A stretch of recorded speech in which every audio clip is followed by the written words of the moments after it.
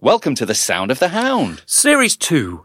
the podcast about the early days of recorded sound. In it, we talk about the recording pioneers and artists who created the modern music industry over 100 years ago. We look at the sometimes ridiculous lengths they went to capture sound and the technology they used in order to do it. We come from the point of view of spirited amateurs, Yes, we're very much armchair enthusiasts. and we play a little scratchy music along the way. This podcast comes to you with the support of the EMI Archive Trust, the Music and Technology Archive. This is the sound of the hound.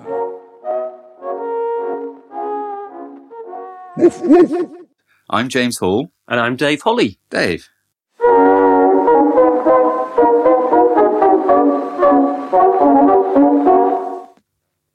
Welcome to The Sound of the Hound, Series 2. the podcast about the early days of recorded sound. In it, we talk about the recording pioneers and artists who created the modern music industry over 100 years ago. We look at the sometimes ridiculous lengths they went to capture sound and the technology they used in order to do it. We come from the point of view of spirited amateurs, Yes, we're very much armchair enthusiasts. and we play a little scratchy music along the way. This podcast comes to you with the support of the EMI Archive Trust, the Music and Technology Archive. This is the sound of the hound.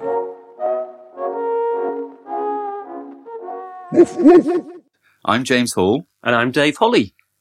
Dave. Peach Melba. Yep. Melba toast. Yep, 1970s, that says to me. Dinner parties with my parents. Slice of thin toast, spread with pate There you usually. go. Melba And sauce. Melba sauce? No, don't know Melba sauce. It's a reduction of raspberry and red currant. Why, you ask, am I listing? I'm guessing it's something to do with Melba. There you go. Today, we are telling the story of an opera singing dame, Superstar. superstar. Housewife from Sydney. so Housewife from famous. Melbourne. From Melbourne, so famous.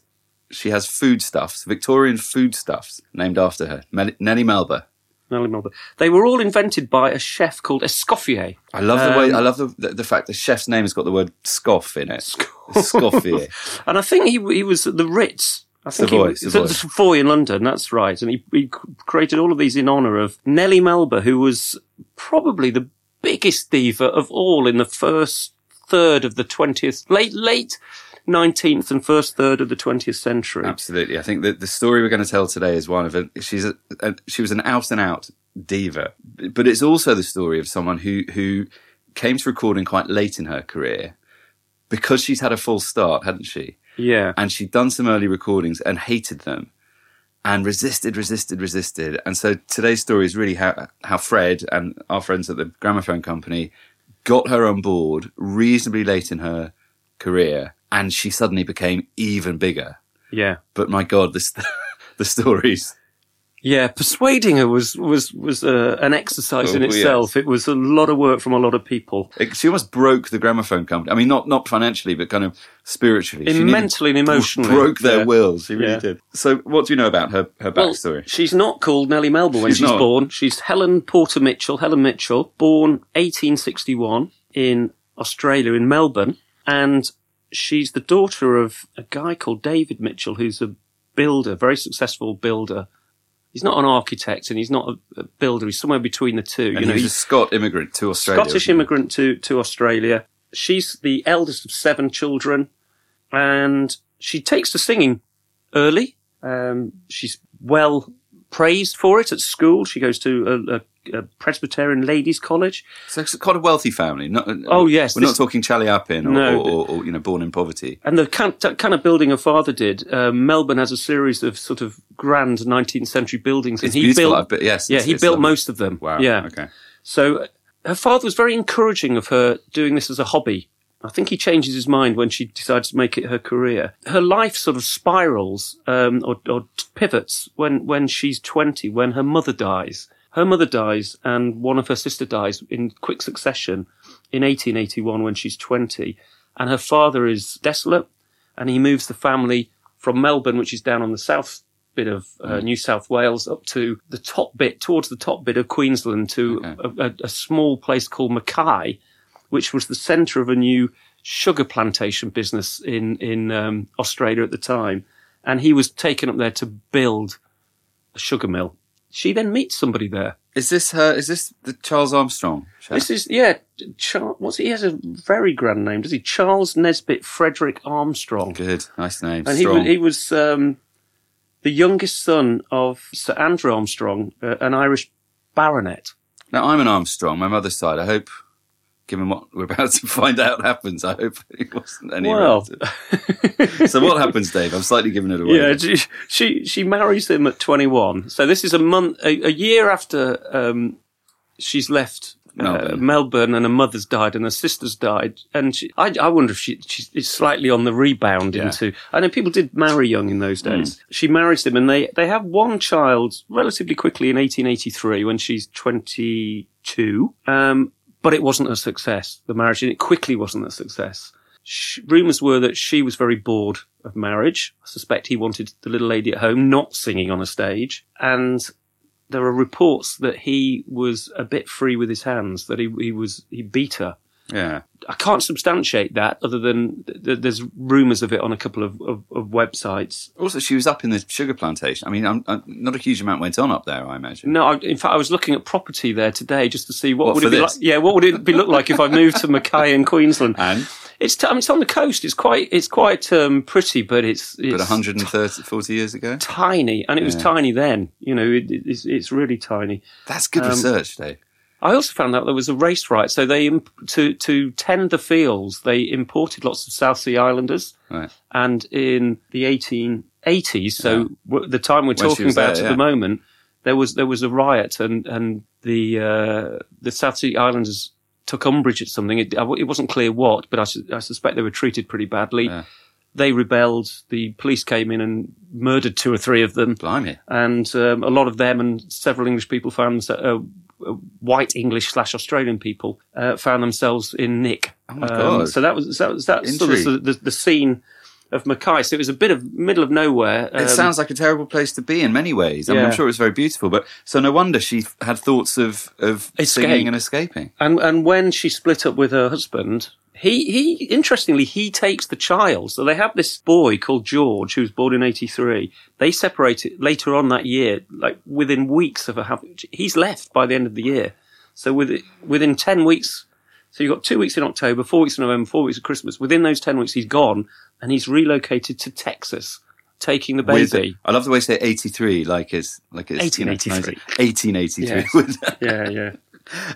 Back in 83. Yeah. But her career does take off nonetheless in Australia. A bit, doesn't it? Yeah, she goes back to Melbourne straight away. And I think her father wasn't very approving of this, that she wants to make a living at it. Yeah. And she goes back to Melbourne and takes some lessons there.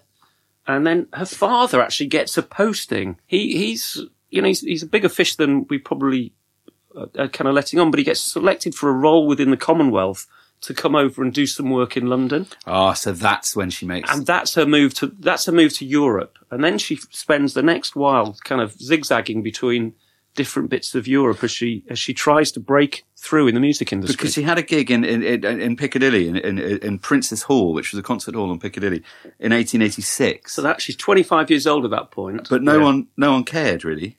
And she sought work from Sir Arthur Sullivan, from Gilbert and Sullivan. Yeah. And again... Nothing really happened. She's doing lessons, but not really breaking through. And this is the amazing thing. Where do great superstars come? You know, there's the famous scene in Mark Lewison's book about the Beatles where Paul McCartney they've been to Hamburg and then they come back and he's got a job in a factory and he's doing quite well. You know, he's a smart lad and they think he's got lots of potential. And he starts sort of saying, I can't do a gig then and I can't do a gig then because I'm working. And Lennon says, you're either in or you're out. And he's out. But that seemed like a really important decision I'm going to have a go at this. But you need someone to almost yank you out, don't you? But she's failing in London and she decides to go to Paris. I mean... That's supreme confidence. A single woman in Victorian times to have the confidence to go over to Paris. But she's obviously not scared of travelling because she's done a lot of it. I mean, that could be something to do with it, couldn't it? Yeah, absolutely. So she goes to Paris and she becomes a pupil of Matilde Marchesi.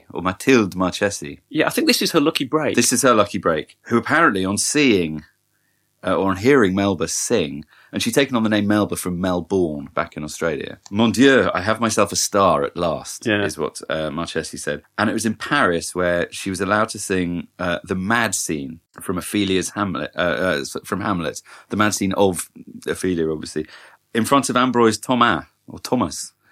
What nationality was he? We don't know. I haven't a clue, no. Who wrote the opera. I didn't know that. So she sang the mad scene in front of the composer. So she was getting access. She was getting big roles. Yeah. I think Marchese's really key because she was a singer herself. She gives lessons. She gave lessons to in the Calvé episode. She gave lessons to Calvé, and she also gave lessons to Melba.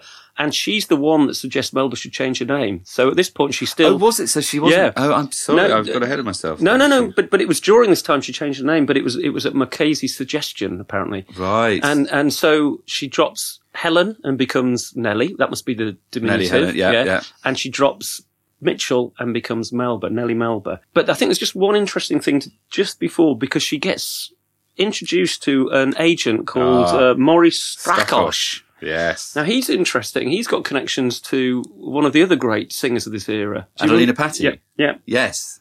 Who we hear about elsewhere in this series, but he's a bit of an impresario, isn't he? He's kind of the man to know. Absolutely. And he sort of becomes her agent, manager/agent. And he gives her a 10-year contract at 1,000 francs a year. Yeah. Now, I don't have my calculator here, but that sounds a lot. Because it's got lots of zeros. It sounds a lot, doesn't it? Because it's got 3 zeros. But and surely in those days you didn't get much. It turns out it wasn't very much. Because very soon after, she gets a better offer, doesn't she? And she realises that Strakosch, for all the zeros he's dangled at her, he's not actually that generous at all. But she's contractually obliged, isn't she? That's the problem. Yeah, so she gets offered a contract at the Théâtre de la Monnaie in Brussels. For 3,000 francs. So 3 times Strakosch. No. 3,000 a month. A month? Yeah, she's gone from 1,000 a year to 3. He's really screwed her. Okay. Yeah, but she's in despair because she wants to go. It's a good part, of course, in Brussels. It's not quite Paris. It's certainly not London, but it's a good part. And but Strakosch gets an injunction to stop her. He gets to stop her, and then something very convenient happens, which makes me think, Strakosch dies. He dies suddenly. Very suddenly. Very, very suddenly. And she's obviously then released from her contract with Strakosch, and she's able to make her operatic debut 4 days after his death. So he dies on the 9th of October, 87, as you'd say, 1887. And she makes her debut under a new contract on the 12th of October. Yes. And she's got to travel from Paris to Belgium in that time. Mess about. Yeah. And yes. Probably dabbing her eyes as she leaves Paris. So she made it. This is how she made her name for us. She then comes back to the UK and makes her London debut in May 1888. I think in Lucia di Lammermoor. That's right. Lammermoor, the opera. Should we just hear a bit of Melba before we carry on? Yeah. This is her singing La Traviata from 1904.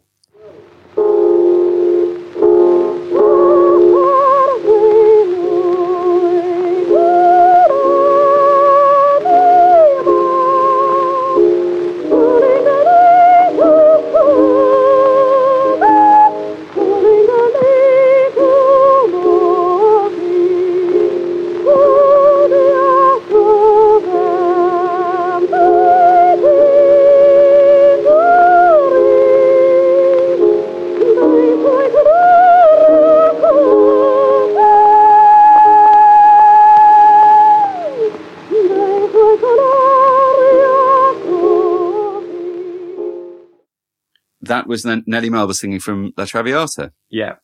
So, Dave, what happens next? Well, she's had a great success in Covent Garden. She is big in London. She's already had some success in Paris. And really, for the next 10 years, she goes through what I think Neil Tennant called the imperial phase, yes. where everything she did turned to gold. She just sings across Europe, sings in America, is very, very successful wherever she goes. She also has a royal dalliance during this time. This is with Prince Philippe, the Duke of Orleans. Duke of Orleans. Yes, and he's interesting because he although it was the French Republic at that point, so there was no King of France, he was next in line to the throne of France should it ever be restored. Right. So he's a bit of, Euro trash aristocracy. And he takes her under his wing, doesn't he? They Well, go I'm round sure the under his wing and under his yes, golden, many gilded other ways. wing. And they I think she goes across to sing for the Tsar in St. Petersburg. Yes. And they crisscross Europe together, socialising, having fun. I think she does some performances, and he's with her. And it's picked up. It's picked up in the press. Very interestingly, her husband, back to old Charlie Armstrong, they're who's still in married, Texas. are they? They're still married, but Right. he sues for divorce on the back of this. Seeing all this money rolling in. So Yeah. how interesting. She did the lead role in Pagliacci as soon as it was written, and the composer, Leon Cavallo, said that he'd never seen the role played so well. I mean, so she was really making waves, wasn't she? Yeah, and it's the whole of that 10 years. She's just successful. Yeah. So 1895 something happened. She then starts to record some cylinders, doesn't she? Yeah, I don't think she considered it a terribly successful. I don't think she did. She was in New York, and these were phonograph cylinders, and they didn't really come to anything, did they? That's right. This is the Bettini Phonograph Lab in Yeah. New York. They were never released. She didn't like them. She said, "There's a quote." She said, "Never again." She said, and she said it was a scratching, screeching result. Yeah, there's a guy, a reporter from Phonoscope, which must have been an early sort of Billboard type magazine. Yeah. He got to hear them. He said the next cylinder that he was listening to was labelled Melba and was truly wonderful. The phonograph reproducing a wonderful voice in a marvellous manner, especially the high notes, which soared way above the staff and were rich and clear. So Well, that sounds lovely. But what she said, when she heard them, don't tell me I sing like that, or I shall go away and live on a desert island. yeah, she's a bit sensitive about She's the really recording sensitive. voice. And apparently they were destroyed. Is that right? Yeah, never released, not available anywhere at the moment now. And I think the Met in New York, they also made some live recordings on their Mapleson cylinders, which I think do exist still. Yes, don't they? they do. Yeah. But that's a whole other series. Mapleson. Yes. This sort of brings us, so Charlie Armstrong sues for divorce in the mid-90s when she's dallying with Prince Philippe. They split up, Prince Philippe and her. I think Prince Philippe runs away, actually. Oh, does he? He doesn't like the attention. I guess she was so high profile, that things she did hit the news. But 1900, end of the last century, beginning of the new century, she divorces Charlie Armstrong. Son is still in Texas. Son's in Texas. He's been brought up by the father. Yeah. She's at the top of her game. At this point, the Fred Geisberg and the gramophone company, their eyes are looking for great big stars. They're obviously trying to track Caruso down at this point to succeed. They go after Calvé. Probably the biggest fish in the pond. Is Melba. Either Caruso, but he wasn't quite at that stage when they got him. Yeah. It's Melba. It is Melba. She was the leading soprano at Covent Garden at the time, wasn't Yes. she? I mean, she was huge. There were a few warning shots that she was a bit of a diva. She'd already, previously in her career, quit London and said she'd never return because she didn't get the role she wanted. Her role was a bit small, she thought. Yeah, and she had slight disdain for her audience. Yes. She's apparently, she said, sing and muck.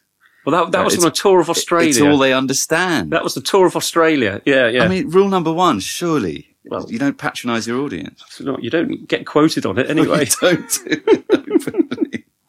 But yeah, I mean, she's a tough-nosed Aussie woman who spent at least a part of her time fairly in the outback, or at least in distant climes. Yeah. And she's travelled across Europe. She's put herself into a very male-dominated industry. And she's made it. I mean, credit she's to made it. Massive And credit to her. She's also phenomenally successful money-wise. Yeah. So, she during the 90s, she goes back and tours Australia and New Zealand and makes, Wikipedia says, and it quotes from an article, that she made unprecedented levels of profit. Wow. So she's good with money, and she's sort of tried a couple of times this new technology, but she's not convinced she sounds great, and she's not convinced it's for her.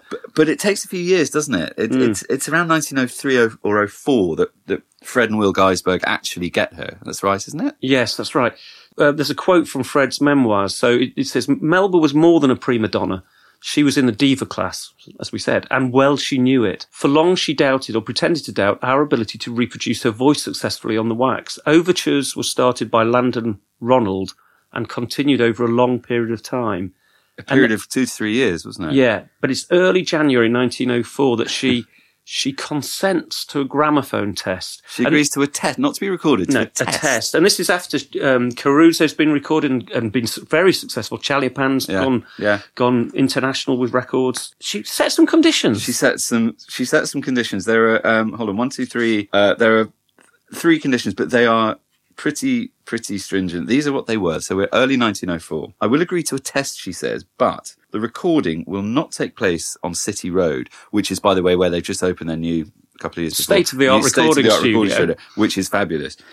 Recording not to take place in City Road, but in her house in Great Cumberland Place in the West End of London. Let's just put an adjective in front of house. Massive. I was going to say effing massive. She's got a huge house in Great Cumberland Place. Huge house in Great Cumberland Place. And she's going to need it because point 2 is... Because she was not to be accompanied by a piano, but by a 50-piece orchestra crammed into her sitting room. Because you could fit that into your sitting room, of course. Why not? But imagine carrying the double bass and the bassoon. Anyway, and the third condition, that she herself would have sole determination of the results. So if she didn't like them, that was it, game over. Yeah. And amazingly... They were so desperate to get her that they agreed. It was like, all right, Nellie. Yeah. Name your day. Yeah. There's another quote here from Fred's diary. Should I read it? So this is on the day of the recording. Our equipment was set up in the beautiful drawing room of her mansion in Great Cumberland Place. The room was filled with treasures and trophies. Landon Ronald had charge of the arrangements and also conducted the orchestra of some 45 players. So 45, not 50. So we've mentioned 45. Landon before. He is like the musical director. Fred is like the producer/engineer. Exactly. Yeah. 45 players who we somehow managed to crowd into the room. The recorders were working under great disadvantages, and our nerves keyed up to the highest tension. I had charge of the recording. I was in charge of the recording, and a nerve-wracking experience. I found it. He says she was a dominant, harsh queen. So she was a tough cookie. When she addressed me, said Fred, she made no attempt to clothe her speech in sweetened words. She was a woman who had risen to the top of her profession by sheer driving force. Yeah, she's tough as old boots. I'm thinking, why am I thinking Thatcher here? Maybe we a handbag. The Crown. I think maybe a handbag. Maybe I'm thinking that a perm. And then they did the recording, and when it was over, all this effort, she said she had no desire for any of them to be published at all. No. Again, it's a reaction, I think, to hearing. Do you remember when you first heard your voice recorded? That doesn't sound like me. I don't like that. No one likes how they sound. They don't. No. But particularly with a brand new technology, and you're a rich diva. Yeah. Yeah. You can see why she might have thought, oh, really? Yeah. So they've got some recordings banked, and she's saying no, and then Landon Ronald is sent in to try and persuade her. In fact, they try all sorts of different tacks to persuade her, don't they? Doesn't she agree that one of the discs, which was the Traviata one, which we just heard, gets sent back to her dad in Australia? Is that right? That's right. And if he recognises her voice from the recording, she might consider letting them release it. It's the Princess and the Pea, isn't it? She's just trying to be as awkward as possible. I won't send it to my agent in London. I'll send it to my father in Australia, in Mackay, in central northern Queensland. And meanwhile, she goes off to perform in Monte Carlo. And she's there for a month, I think. And they have a secret tactic, which is our friend Sidney Dixon, who we've mentioned before, is a good-looking chap. He goes on to actually run the gramophone company for a while. He's sales manager at this point, yes, I think, isn't he? He's come on to sort of be sales manager in the UK, like a office, because their European office is in the UK, and he runs the UK bit of it. Yeah. So they have French managing directors, etc. He's kind of the sales/managing director in the UK, but he's good-looking, and he's already been used by Fred to tempt Emma Calvey into the disgusting studio at Maiden Lane, which worked. So Sidney goes off to Monte Carlo. Yeah, and he's been given a great job. You've got to persuade her, and you've got to live high on the hog as long as it takes. Anything, it doesn't matter how much money you spend. Have a month in Monte Carlo, but come back with her consent to release these records or make some more as well. So for a month, this is Fred's diary. For a month, Sidney courted her with flowers, speeches, and dinner parties in Monte Carlo. She still would not be convinced. Finally, she fell to a ruse. While Melba was dining with the great composer Camille Saint-Saëns, Dixon, in the next room, played a Caruso record. Saint-Saëns was enthusiastic, which had the desired effect on Melba. I mean, that is a hell of a ruse, isn't it? Yeah. So I'm going to play this. You hear it. You look enthusiastic. Surely, I mean, amazing. Yeah, and so Dixon's done that, but they also did a side deal with Sanson. So they said to Sanson that if you would enthuse about these recordings, then we will do some recordings with you of you. And single piano music just didn't sell in those days. Recording a piano is one of the most difficult things you can do, and the old horns just didn't pick up any of the detail of it. But they said they would put some Sanson him playing the piano of his own compositions. I mean, this is. There's an even greater bit of subterfuge going on in the background. But Melba agreed on the back of this. No, there's something else that goes on. Go on. And that's, or so I thought. I thought that's what led to it being agreed. But then I read Peter Martland's fantastically researched book, Recording History of the British Recording Industry, 1888 to 1931. That's my kind of period. Yeah. But in a note to it, he said, in a highly confident... So she was no longer seeing Prince Philippe, but she wasn't shy of boyfriends. Right. And one of her boyfriends at this time was Haddon Chambers, who's with her in Monte Carlo, and actually was in the house in City Road when she made the test. So Cumberland Place. Cumberland Place, sorry. Yeah.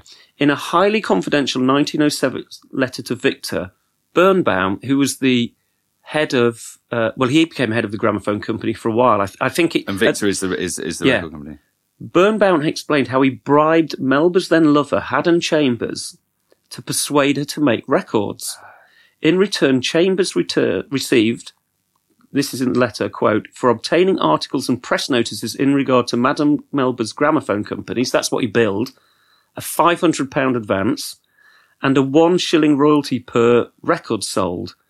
So he was in on And in 1907, he forced Birnbaum into a fight. So this is the letter to the board. Yeah. He's explaining why he had to pay £3,750 to Haddon Chambers. It was to buy him out of his ongoing royalty. So this is really interesting because as a consequence of all of this shenanigans, whoever's persuaded her, Haddon Chambers has been paid for it, Sanson for doing it, Sidney Dixon for flowers, she decides to sign the contract. Her father comes back and says, must come back and say, recognises the voice. Recognise the voice. She signs the deal, but this is her deal. Yeah. £1,000 up front. Just compare it to Haddon Chambers' deal, who gets £500 up front. She gets a royalty of 5 shillings per record. Her records are going to be sold at 1 guinea, so it's the highest price of any records that the gramophone company put out. That's £1 and a shilling. Yeah. She gets 5 shillings. And they're actually sold to trade at 14 shillings, so she's getting a huge royalty. But he gets the shilling. So he's getting very similar rates to a superstar. They must have been so desperate to get her. Yeah. Doesn't she also demand that she has her own coloured label? Of course she does. Stamp on the middle of the disc. Of course she does. So pale mauve. Pale mauve. So she has her own disc. Yeah. All this money. Higher price. But wasn't there another wrinkle before this? She said to Fred, play one of my recordings at a reception for the press. This is back in 1904 and see their reaction. If they like it, I'll let the orchestra back in for this second deal. Yeah. Yeah. So she's, I guess what she's got there, because that's in October. In May, she signed a deal, but I bet she's got right of release. Yeah. Yeah. So she's made the record. She signed a deal, but she's still not releasing these records. So she invites some journalists in to have a listen. And there's a lovely description, and it's by a journalist, a music journalist. Yeah. You're a music journalist. You should read. Yeah, so here we go. So, but she's recording at City Road this time. This is the second batch, isn't it? She's not in her house. Is that right? She's recording in City Road, which is the gramophone company's state-of-the-art studio. Yes. And she invites the press. And this is a description. We'll play some music after this. This is a description, by one of the hacks who's there. And it just kind of gives a really good impression of what's going on, really. Yeah. We are waiting, this is the journalist, we're waiting in a small room at the top of an office in the City Road. We look out of the windows into a yellow fog, which has been dripping telegraph wires and drenching roofs that morning. The room is lighted by green-shaded electric lights hanging from the ceiling. It is carpeted and palms are arranged behind a table set with a decanter and glasses. But obviously this is a place of business, a little chamber of commerce. From one of the walls, a mere partition of white wood and frosted glass projects a trumpet. So this is the recording hall. They're actually in the studio. Yeah. Now, carpeted, lights, in the live rooms. In the that's, live that's room. the room where the performers go. And compared to the grimy Maiden Lane, this is quite something. I love the table set with the decanter and glasses. Yes, just and the pot plant. On one side of the trumpet is a piano dizzy on a tall, rough wooden stand. Today we are waiting for Melba and Kubelik. Now Kubelik's the violinist, I think, who's accompanying her. The chairman and the manager of the company here, blah, blah, blah, blah, blah. Enter Kubelik, so thin, so slight, so serious. There are prim greetings for a few minutes, and then, in a sudden rush, bringing merriment and fresh air with her, Melba enters. Melba, who can make honey vocal and waterfalls articulate. Brilliant. Charming and delightful Melba. And we're all laughing and talking in the best of spirits. Kubelik then opens his violin case, gets his instrument out. Melba goes to the trumpet. The Chamber of Commerce is suddenly silent. Then, from behind the frosted glass... But I love it. There's a crowd of people in the room with her. Yeah. From behind the frosted glass, an electric bell rings a sharp summons. The accompanist strikes the first chords of Ave Maria, and in another minute, Melba is heard singing. She stands with her back to us, her hands clasped in front of her, her lips a few inches from the trumpet. Behind the frosted glass, which is cloudily luminous with electric light, the shadows of the operators pass as Melba sings. That's a wonderful image. So they can see her, and behind this glass, the arms of the conductor moving and all the instruments going. One wonders, and this is kind of weirdly prescient and a bit strange. One wonders, said the journalist in 1904, who will be listening to this music 100, 200, 500 years hence. In the Venice, Paris, Berlin, and New York of that far day, people with a knowledge at which we cannot guess, with an outlook which we cannot understand, will be listening to the charm of this song, even as we are now listening in a London office. Melba and Melba's life story will seem to them an ancient tale. Yep. Yeah, we are. Kubelik's toil and triumph will mean nothing to them, but the voice of the one and the violin of the other will be as real and as gracious then as they are to us now. That's lovely. Should we hear some Melba? Yes, please. I think this is a recording that was made that day. Ave Maria.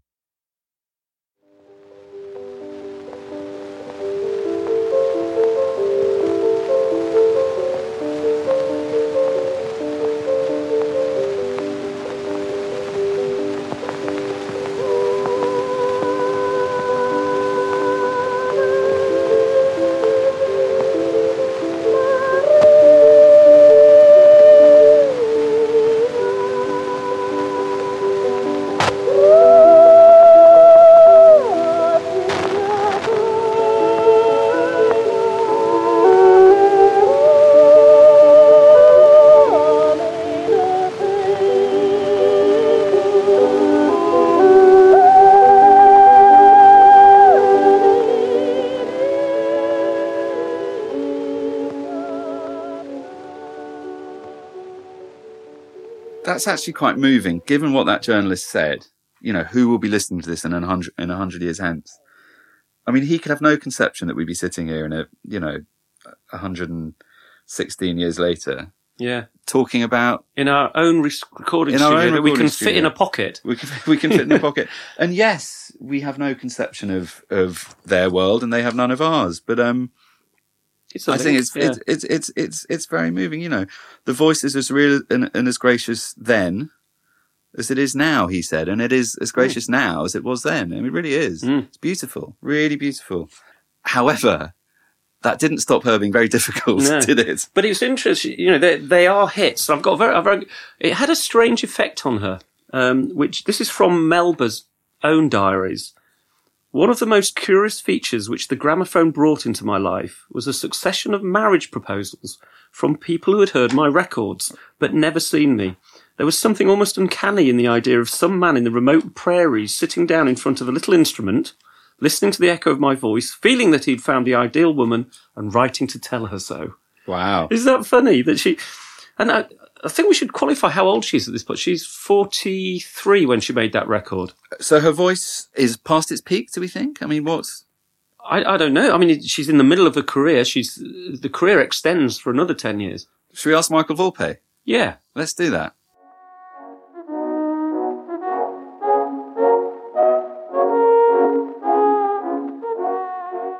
We're joined by Michael Volpe, the founder and the recently retired general director of Opera Holland Park. And Michael, he absolutely doesn't look old enough to have stop recently saying retired. that. You can say that as many times as you like. I will never get He's bored. the ravishly boyish. The boyish Michael Volpe. So Nellie Melba, was she more than just a competent light soprano, in your opinion? I'd say so. I mean, she does on these recordings, she does sound like a bit of a songbird, and again, I go back to this element that there is so little dynamic range in these recordings. Yeah. In terms of the qualities that her voice has, I mean, she does have a remarkable clarity in the higher register of her voice. I mean, it's even on these recordings, that's inescapable. In the Traviata recording, there's some very beautiful lines, and she's got that nice trill, which is the modulation between the notes. She's definitely, on these recordings at least, less comfortable in the lower part of her voice. Okay. But when tossing off those top notes, she's obviously having a ball, and she knows that she can toss them off with some abandon and ease, if that doesn't sound too rude. Although there were rumours, of course. Again, it takes a few listens, I think, to understand what you're hearing with these old recordings. Yeah. And it's interesting to note that her own first impressions of these were that she didn't like them. Yeah. Yes, absolutely. Until she realised she could make some money. That's very interesting. And it's definitely a voice I'd love to have heard in the flesh. In the flesh. Yeah. I mean, there's all this talk of her personal charm and that she had it for certain roles. I wondered, from your perspective, how much is having personal charm as a performer, as an opera singer, how much is that important in the journey to making it as a superstar? Yeah, it's a really good question, and it's a principle that's much more established now. Yeah.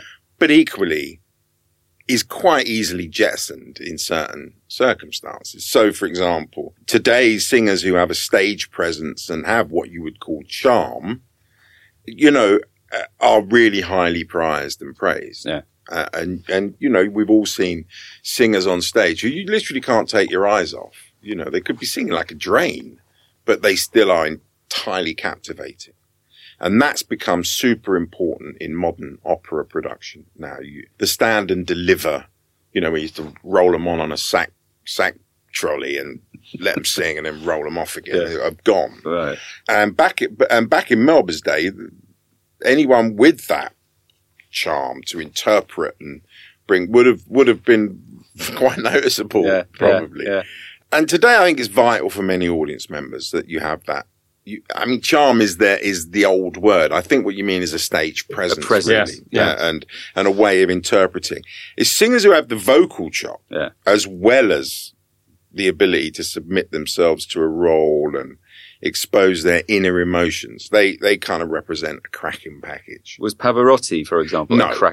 No. Okay. Pavarotti, I remember Rosalind Plowright telling me a story. She used to sing on the big world stages, and she did various productions with Pavarotti. And she always told me it was once she was sort of, singing Tosca and he was the Cavaradossi, and she was literally sort of having to walk round him and sort of get his attention, say, look, I'm here too. We can sing together, So, but everyone forgave him because of that voice. Yeah.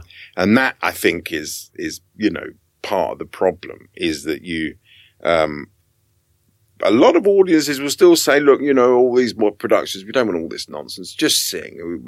Close my eyes, I want to hear the singing. Well, I think most people want more than that from their opera. Yes, you clearly want the singer to have the fabulous voice, but you equally don't want just the fabulous voice and a really dreary performance, And it works the other way as well. I mean, Callas is held up as one of the great legends of the opera world, but she could make some bloody awful noises on stage.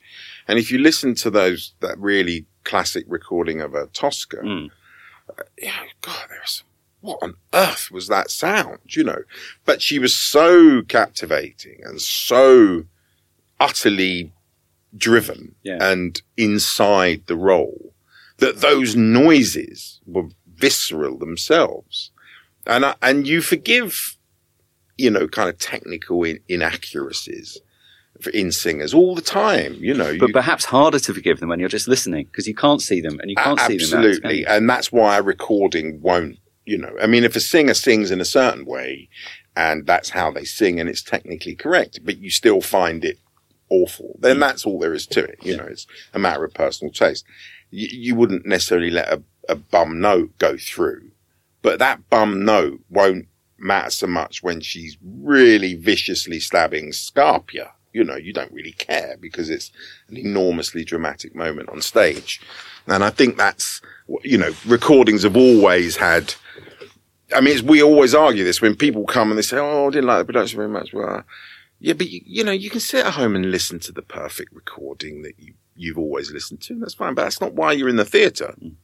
So, you know, there's that balance. So in answer to your question, yes, I think it is important for a singer to have something, you know, something that is watchable.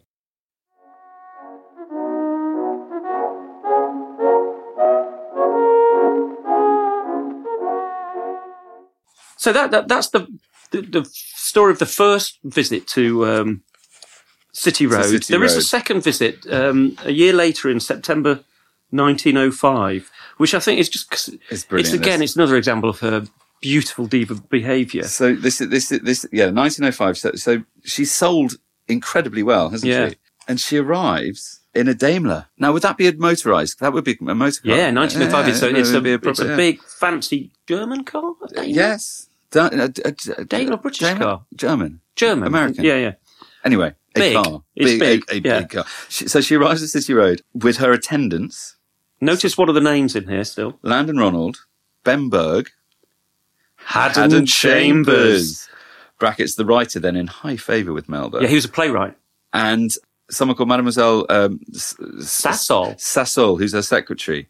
This is Fred's diary. There was the youngest, the youngest typist, prettily dressed, to hand the diva a 5-guinea bouquet of roses. The directors, headed by Sidney Dixon in striped trousers, white spats, white waistcoat, cutaway black coat, squeaky patent leather boots that seemed to pinch as they danced in attendance on her ladyship as she cracked the whip with baleful glee. I mean, that's quite a description, isn't it? My recording studio was on the top floor, but the lift would stop first on the second floor, where a long table was set up in the boardroom, laden with good things to eat. Here, light refreshments, including the ubiquitous champagne, were partaken of, and then the artist was sent up to the top, to the studio, where I'd be anxiously waiting to get on with the job of making records. No easy task under these conditions in a cramped room. No. I love it that they had a champagne stop. So they stop off for a bit of champagne and some smoked salmon. But it's quite self-aware of Fred to call it the ubiquitous champagne, because normally he's just quaffing it himself. And to kind of take a step back. Do you think he's professional working, so he's not having any? He's a little bit maybe annoyed. That's it. Maybe he's also a bit older now. The carousing days might be. And she has a trio of male backing singers. Yeah. Who are all significant singers in their own right. They all record for the gramophone company. Fred's brought them back. He's brought them back to be her. There's a guy called Ernest Pike, who's a tenor. A sweet-voiced but simple-minded tenor. The son of a baker from Sandringham House. Of course. Apparently he'd once been commanded to sing for the royal family and would never let anyone forget it. Brilliant. He attempted, Ernest Pike, big mistake, he attempted to pal up with Melba. You know, all right, how you doing? And he was met with a withering comment. You're one of the bloody chorus? That's very good. That was my Australian. You're one of the bloody chorus. There's another one called Peter Dawson. And Peter Dawson. We've heard of Peter Dawson. Yeah, Peter Dawson went on to do the Scotch character and had huge hits. Loads of hits. The phony Scot, wasn't he? Yeah. And he went up to her, or he started talking to her, and she turned to him and said, "You're from Australia?" You're from Australia? He answered, "Yes, ma'am." She said, "Which city?" He said, "Melbourne." And she said, "No, that's a misquote. He must have said Adelaide, because that's where he's from." But it says right here, Melbourne. Yeah, no, I've researched it. That quote's wrong. That quote is wrong. Because she's from Melbourne, and this is her having a go at Adelaide, where he's from. Because her retort is... What? That town of Parsons pubs and prostitutes? I sound like Dame Edna. You do. It's very good. So, yeah... And that, again, more success. Her records went on to sell very, very well. 1907, when the gramophone company had outgrown City Road. They move again, don't they? They move again to Hayes in Middlesex. They built this fantastic, what we would call a campus today, with factories and recording studios. And in 1907, they opened the Hayes recording studio. Actually, I think they opened the site. She lays the brick to open the site, and there is a fantastic photograph of her in her finery. Now, in 1907, she is 47. Okay. I think she's 47 at this point. 46. 46, coming up for 47. And do you want to describe it? We'll put this picture on the website. Well, she's there. There are lots of suits, and she's there standing outside a kind of almost a sort of Indian style marquee with lots of awnings, and she's wearing, it's probably a fur, isn't it? A fur stole. Yeah. That goes from one foot up round her neck and then back down to like white. Could it be mink? A huge hat. A massive bunch of flowers. She's quite a thick-set lady, isn't she? Yeah, and she looks very Victorian. She looks very the rest Victorian. of them look sort of Edwardian gentlemen. At least a bit modern. And they're all kind of trim-looking gentlemen, and she's quite biggish. She's wearing big hat, big everything lace, about her is big, fur, and domineering, and a little bit scary. Yeah, is that fair enough? Stern. She's certainly not smiling in this picture. She looks like she's got sharp elbows, and she's surrounded by people who look like they're attending to her every need, and she's on a red carpet. Yeah, obviously. But her fame, the records help her fame. She does live broadcasts on the radio, which were, when it started, which... She actually embraced technology quite well from that point. So in the early 20s, she does one of the first recordings of a significant musician. And then very interestingly, she apparently she had more like we have an expression, more farewells than Sinatra. Yeah. She had the Australians said that she had more farewells than Melba, because she retired many, many times, but she finally made her last performance in Covent Garden in 1926. And she'd been recording for the company right up until this time, hadn't she? 22 years after. And it was broadcast live, wasn't it? Well, it's interesting. No, it wasn't broadcast live. It was recorded live. It was recorded live, and I've been reading around this, and it was recorded. It was one of the very first ever to be recorded using an electric microphone, which came in the early 20s, down a telephone line. So they were at Covent Garden, but the actual recording studio was in Gloucester House. And Gloucester House is just north of Manchester Square, so sort of it's a north of Bond Street, that kind of area. And they took it down a phone line and they recorded it to the cutting lathes, which were in Gloucester House. That's amazing. And they released it. Apparently it was speeches and songs, and it was a number of discs that went out in a box set and was a big hit. So in 20 years, we've gone from singing into a horn and it scratching onto a master disc without electricity to her singing into a microphone on a stage, what is it, a mile and a bit, probably? Yeah, a mile. And it being recorded. That is a huge leap, isn't it? Yeah, and it's bringing together telephony, electricity, and because that's got the microphone bit. Yeah. It's still cutting in an old-fashioned way. You've still got a cutting stylus that cuts into over a revolving disc. Yeah. But still, that's a massive leap, isn't it? Amazing. Wow. But that's her, she's managed to keep her career going brilliantly. We one of the stories in this series is about Emma Calvé, and she's very much a rags to riches to rags story. But Melba hangs on to a lute, and she keeps money all over the place. She raises a phenomenal amount of money for various charities during the First World War, and that's the reason she gets made a Dame of the British Empire. In 1918. Yeah. And then she keeps touring, not necessarily playing parts in operas, but playing her greatest hits. Doing concerts, Yeah, well into the mid-20s. She sets up a school for teaching young up-and-coming singers. She's on an Australian $100 bill. Yeah. Her face. Absolutely. I mean, she's still, the names of streets and... there's a street in San Francisco, apparently, and a concert hall in Melbourne. Yeah. Should we hear a recording from June 1926, which I imagine is from this Covent Garden? Yeah, it must be. It must be. That was 8th of June. This is her farewell concert. This is her farewell concert. Already the quality of sound from electrical recording is noticeable. It is, isn't it?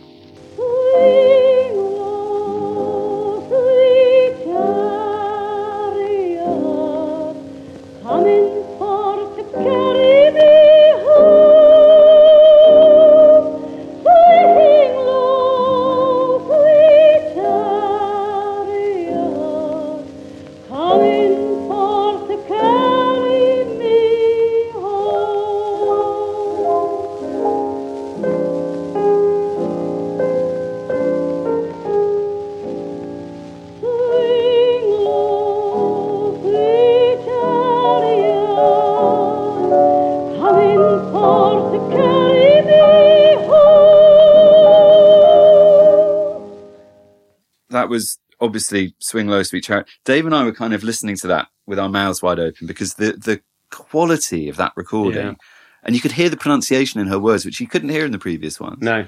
I mean, that was crystal clear compared to what we heard earlier. Yeah, that's the power of the electric microphone, I think. Yes, well, absolutely. Even if it's been sent a mile. Well, exactly. And that was recorded remotely. Yeah. How amazing. So here we are. What else do we know about Melba? There's a blue plaque outside a house that she used to live in Kingston upon Thames. That's right, yeah.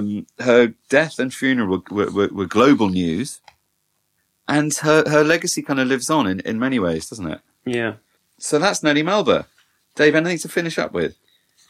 Yeah, I mean, I do think it's worth pointing out the significance of her funeral. She died in 1931, aged 69, and she was given an absolute elaborate funeral in Melbourne at Scots Church, which is quite a sort of landmark there, which her father had built. So it's quite a nice end to it.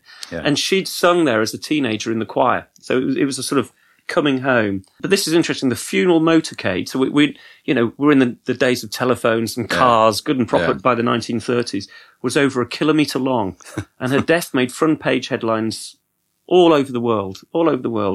Billboards in many countries. There's a famous one on the Evening Standard that just says, Melba is dead. Melba is toast. I should have said Melba is toast. And then it was filmed. So if you look on the old YouTube, you can see Melba's funeral. Well, we'll put that on the website. Yeah. Her headstone, designed, of course, by Sir Edward Lutyens, of course, who did the memorial, the cenotaph. And half of Delhi. Yeah, and half of Delhi. Bears the farewell words of Mimi and La Boheme, which is adios senza rancor, farewell without bitterness. Farewell without bitterness. And there's a bust of Melba, isn't there? There's only 2 singers that are featured at the Royal Opera House. They have busts in the Royal Opera House. One is Nellie Melba. And one is Adelina Patti, who we might be hearing about in the next episode. Yes, we certainly might be. So, thank you very much for listening. Shall we have another blast of Melba? Yes. That'd be peachy. This is called Old Folks at Home. And if you can do the toast one, I'll do the peachy one. September 1905.